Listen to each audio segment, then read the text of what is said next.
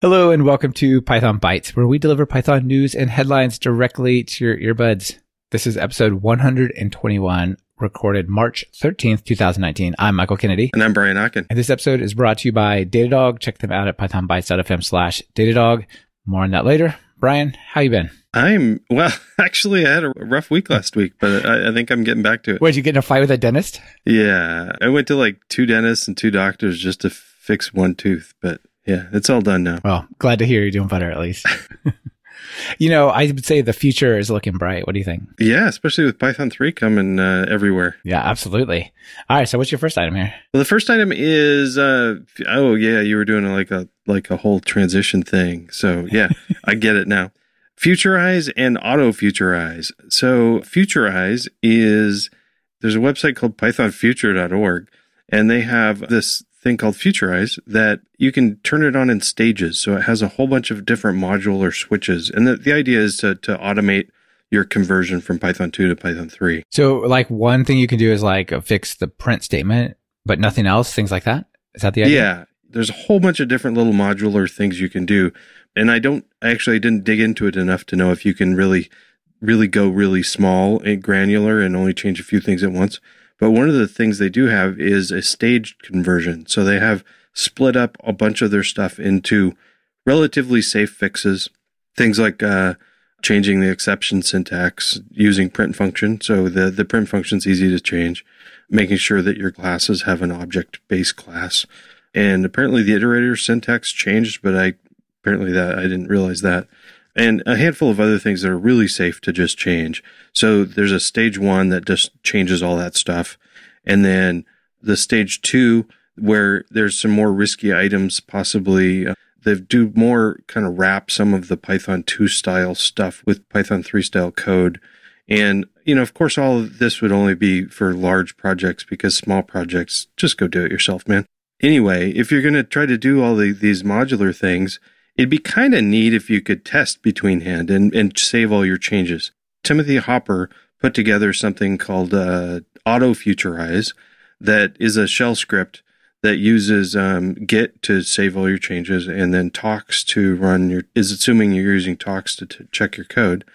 And it goes does all of these changes to your code and tests it in between. And if it does a little bit of a change and your tests pass, it does the rest of it, and then it doesn't check in things that don't work. So this is kind of fun, and it'd be fun to try on a project. Yeah, I like the idea of both of these. I can totally envision like some high-paid consultants sitting down to do the Python 2 conversion for the companies that put their head in the sand until January, and then they come in and they just run this for the morning, go have a long lunch.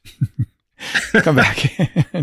Everyone will be super happy how quickly they did it, and it'll be great. The machine will do all the conversion. Yeah, there'll be like 2 files that they have to hand edit to fix, and exactly. It's going to take a few weeks, but we'll see if we can get it done without too much of a problem.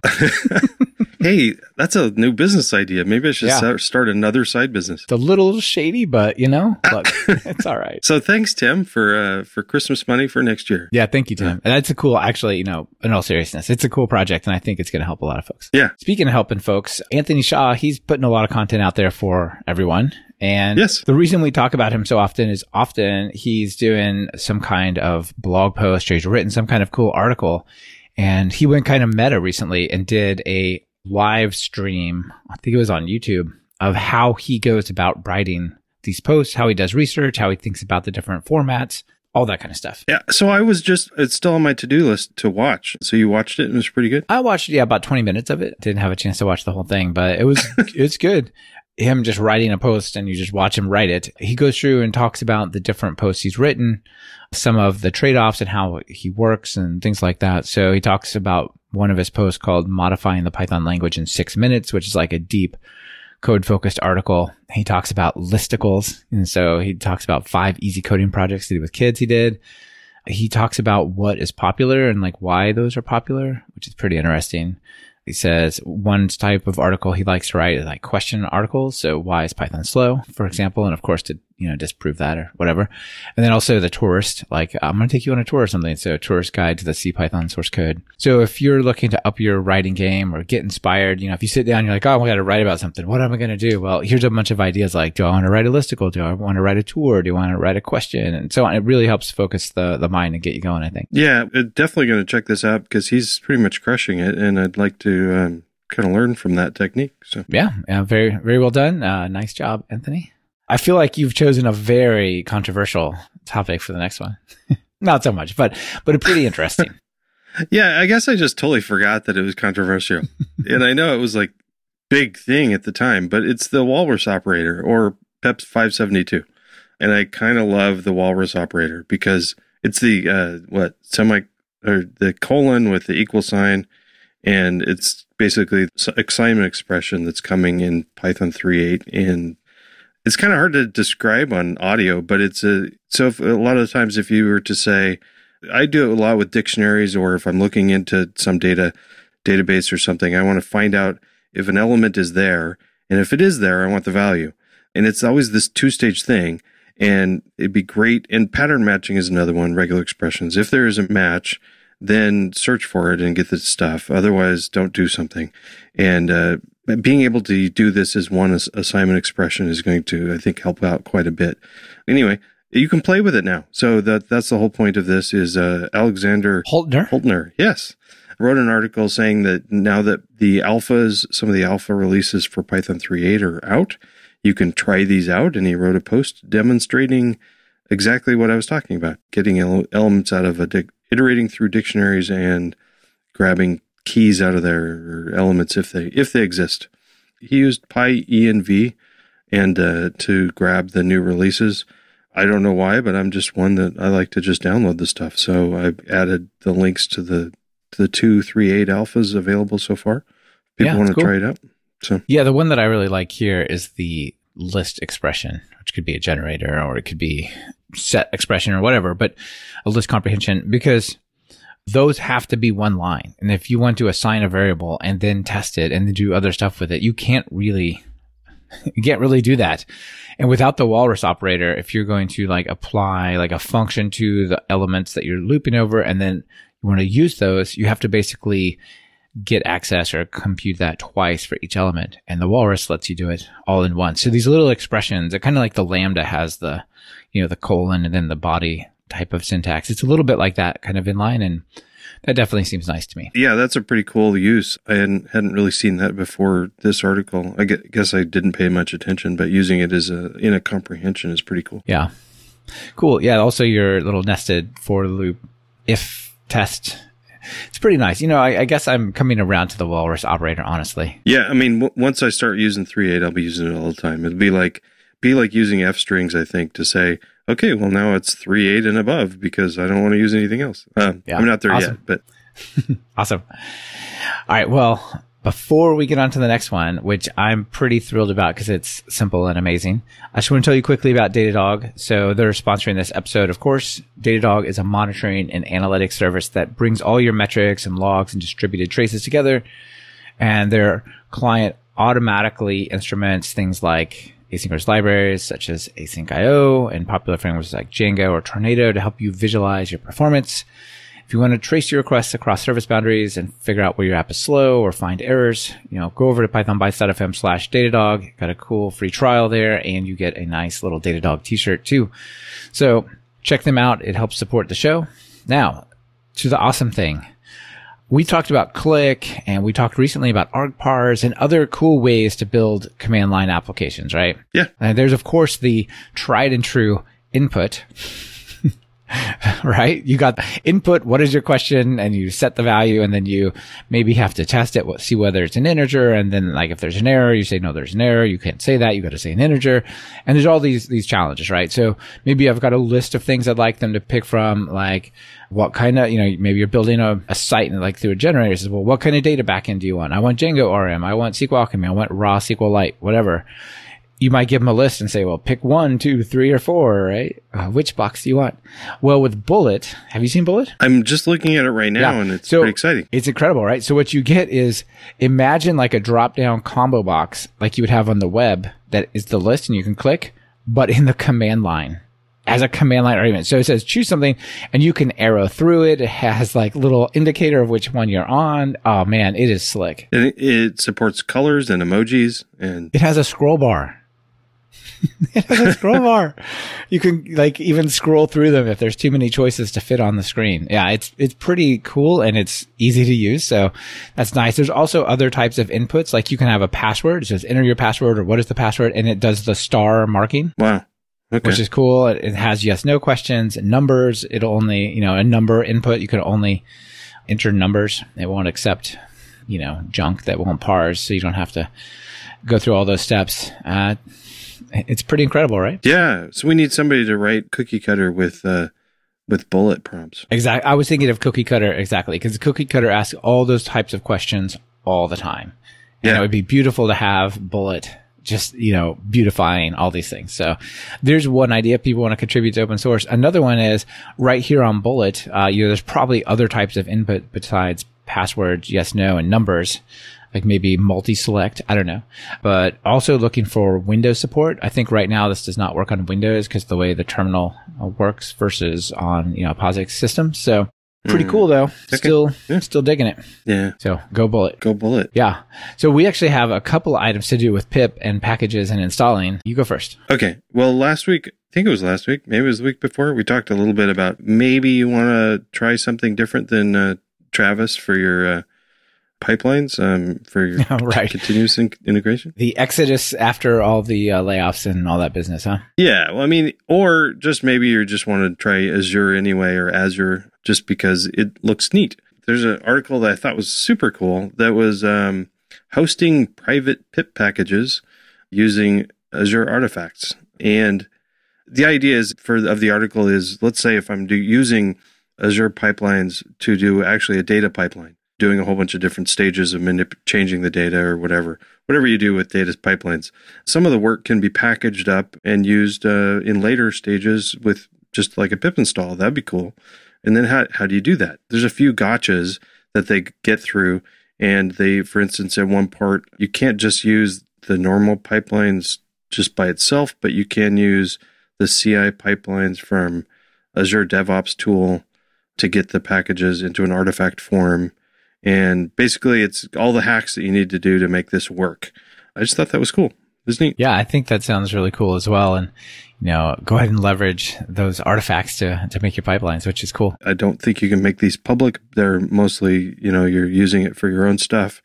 So they're a little bit private. Like they're talking about using credentials, hooking up your credentials so that pip install can get those correctly. And then I also one of the things we did talk about last week was Anthony Shaw's PyTest Azure Pipelines PyTest plugin. We've already covered that last week, but one of the things that's cool that happened since then is that plugin is now part of the recommended setup from Microsoft itself. Yeah, that's pretty cool. Well done. So it's definitely going to be sort of the de facto way over there now. Yeah. So I want to talk about something pretty unique. Maybe we haven't touched on this before. It has to do with GUIs, like building. So last week we spoke about mixing in the async IO. This was 2 weeks ago. The async IO pipeline sort of event loop and mixing that in with Qt. Yeah. So Qt for Python and PyQt and things like that. So all GUIs have event loops, right? They're always just going around and around going, did something happen? Did they click a button? I'm looking for, like mouse move. I'm looking for key down, resize events. And it just, passes it on to like the various event handlers. Well, async IO is another loop that kind of goes around and around, process things, but like, how do we put those together? So a guy named Andy Bolka sent us a message after hearing the first conversation about, what was it? I think it was async Qt was the name of the project. After hearing about that, he's like, hey, I work on WX Python and, there's a cool thing called WX async as well. And it does a really similar thing. And it basically merges those two event loops into one thing, which is pretty cool. So he wrote a really nice in-depth Medium article about it called Async and Await for WX Python. Oh, very nice. That's cool.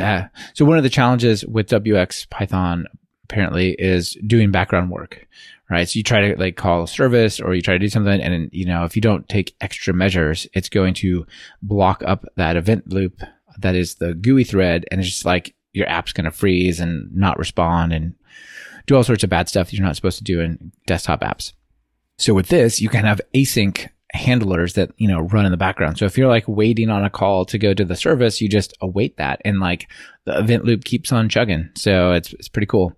Obviously, you can do threading and multiprocessing and that kind of stuff, but this is a little bit cleaner if you want to use async and await. Yeah, nice. The other thing that he talks about in his article is about this sort of viral nature of using async and await. So if I define a function, I say async def something, the function that's going to call it may well have to itself be async so it can await it. And then like the things that call that have to become asyncified and so on. It creates this kind of like from the bottom up spread of async, like invading all of your code, which that can be a challenge. And it talks a little bit about that, but I would just wanted to throw a shout out to something I think we've spoken about before. If I haven't, we should definitely make it a full featured item later. But unsync. Have I mentioned unsync on the show? I don't remember. All right, well, that's probably going to be a new thing. If we haven't, I'll double check. But unsync is a super simple library that puts a unifying API on multiprocessing, threading, and asynchronous methods. And it manages its own little background queue running somewhere else on another thread.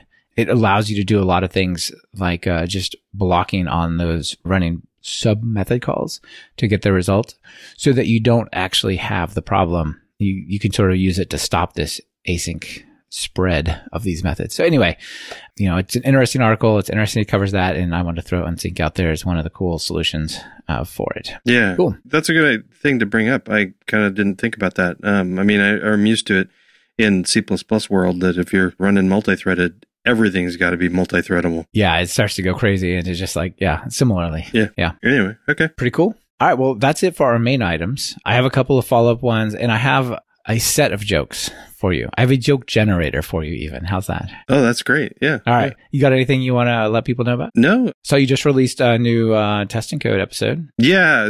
That released an episode talking about a fun alternative to or version of TDD that's called TCR, Test Commit Revert, with the idea of what happens if every time your tests fail, you just throw away all your code that you've changed since the last good commit. And it seems absolutely crazy, but it's a fun thing to talk about. Yeah, it does seem a little crazy, but also, it seems fun. Yeah, and then there are a whole bunch of cool people lined up. I've got like 6 interviews lined up, so there's going to be lots of good content coming up soon. Yeah, sweet. All right, well, I have a couple of things, a correction, some self-aware acknowledgements, and then a joke. So correction, we spoke about the MongoDB licensing and the AWS kerfuffle where AWS said, well, you're going to change your license so we can't use MongoDB as our own service. Well, fine. We'll rewrite a new implementation that has nothing to do with you, but is, wire protocol identical and things like that. Well, mostly I got that right. However, Will S. sent me a message, said, hey, I actually posted a message on the comment section of that episode. It said, hey, you said they switched to the AGPL. They actually had already been on the AGPL. And what they switched to is something called the SSPL, server-side license. And it turns out that the OSI, Open Source Initiative, doesn't even recognize SSPL as an open source license because of the way some of its conditions. And so it's interesting in some sense that like MongoDB might not even be open source anymore based on its license. Not in the traditional, what does its license mean sense anyway. Right. I took the perspective of, let's say I've got a service out there. I'm just like to have a side project where I've got a service out there where I just run my own instance of Mongo and I'm using that. Do I have to worry about this license change? And the answer is no. Yeah, that's what I saw as well. It's like, but if you want to be a cloud provider and you want to offer the service to others, then you do. Right. But if the service you're offering isn't Mongo, it's just some other service that happens to use Mongo. Yeah, you're good. Yeah, like businessinsider.com or whatever. Yeah. Yep. Okay, so MongoDB license, sorry, it's SSPL. That's the change. It was already AGPL. Thank you, Will, for that. So, Brian, do you know that legacy Python is self-aware and has actually entered the 5th stage of grief? No. So people out there can try this. So if you type python2 -m and you run any module, so like python2 -m pip list, like that's a meaningless command, you'll get the output that says deprecation Python 2.7 will reach its end of life on January 1st, 2020. Please upgrade your Python as Python 2.7 won't be maintained after that date. Moreover, my word, a future version of pip will drop support for Python 2.7. Oh, wow. Yeah. Well, that makes sense. So, I mean, I feel like that's acceptance, right? It's like, yeah, I'm going away. Sorry. Anyway, there's a funny Twitter thread as well that I threw out when I first saw that going by. So that's cool. And then finally, we talked about pip and packaging and stuff. There's this thing that Dan Bader from Real Python shot me over and said, hey, have you seen this? This is kind of cool. Called PyDist. So this is a thing, a service, I guess, that is in beta. And the idea is you can use it as your package source, right, for pip and whatnot. And you can have public and private dependencies there. It'll mirror the public ones and keep a copy of them and never, ever delete them, even if they were deleted from pip, PyPI, so that you always have them there stable. It's pretty cool. It's supposed to do a bunch of other stuff, like show you, like, if you use this package, here are all the packages that depend upon it and what you're going to get, which is not really available right now, and things like that. But it looks like it maybe at some point become a paid service. I don't know. It's in free beta. They don't say one way or the other. So anyway, maybe that's helpful to people out there. Yeah, interesting though. Cool. All right. You ready for a joke? Definitely. This is super hilarious. All right. Let's do this. Pip install -- user PyJokes. Okay. So. All right. You got to do it. Or better, I'm super loving pipx. So pipx install PyJokes if you got that, because that is the business these days. Pipx is awesome. It's like homebrew, but for Python executables. Okay, this is going to take too long. All right, I'll do a couple, and then you can give me one at the end. So what this is a package that you can install that gives you a command line access to developer jokes. Really? Yeah. Okay. So once you install, I'm going to type PyJoke. There are 2 ways to write error-free programs. Only the third one works. All right, let's see what else we got. This one, I think you'll like this one. A QA engineer walks into a bar, runs into a bar, crawls into a bar, dances into a bar, tiptoes into a bar, rams a bar, jumps into a bar. Okay. That's it. How many programmers does it take to change a light bulb? None. They just make darkness a standard. Let's see. A good programmer is someone who always looks both ways before crossing a one-way street. See, these are like, once you install pipx install PyJokes, these are at your hand. Anyway, you're like, I'm feeling a little down. What are we going to do? Why do Java programmers wear sunglasses? Because they can't see sharp. Huh? So like, it just doesn't stop, apparently. Well, we don't even have to have anybody submit any jokes for us anymore. We just use these. We have the endless fountain of jokes. Although I'm sure there is some limit to how many jokes are in there. You can go to their website and actually submit a joke to be included in the app. Okay. Which is all good. So I have to make sure I update it every once in a while. Yeah, that's why you need pipx, because then you have to do pipx update all, and it does it. Okay. Cool. Sweet. Anyway, that's our joke. If people can go out there and install PyJokes, the package, and run it. Although they might not need us anymore, Brian. Yeah, they will. Because they'll need our wonderful transitions from one thing to another. That's right.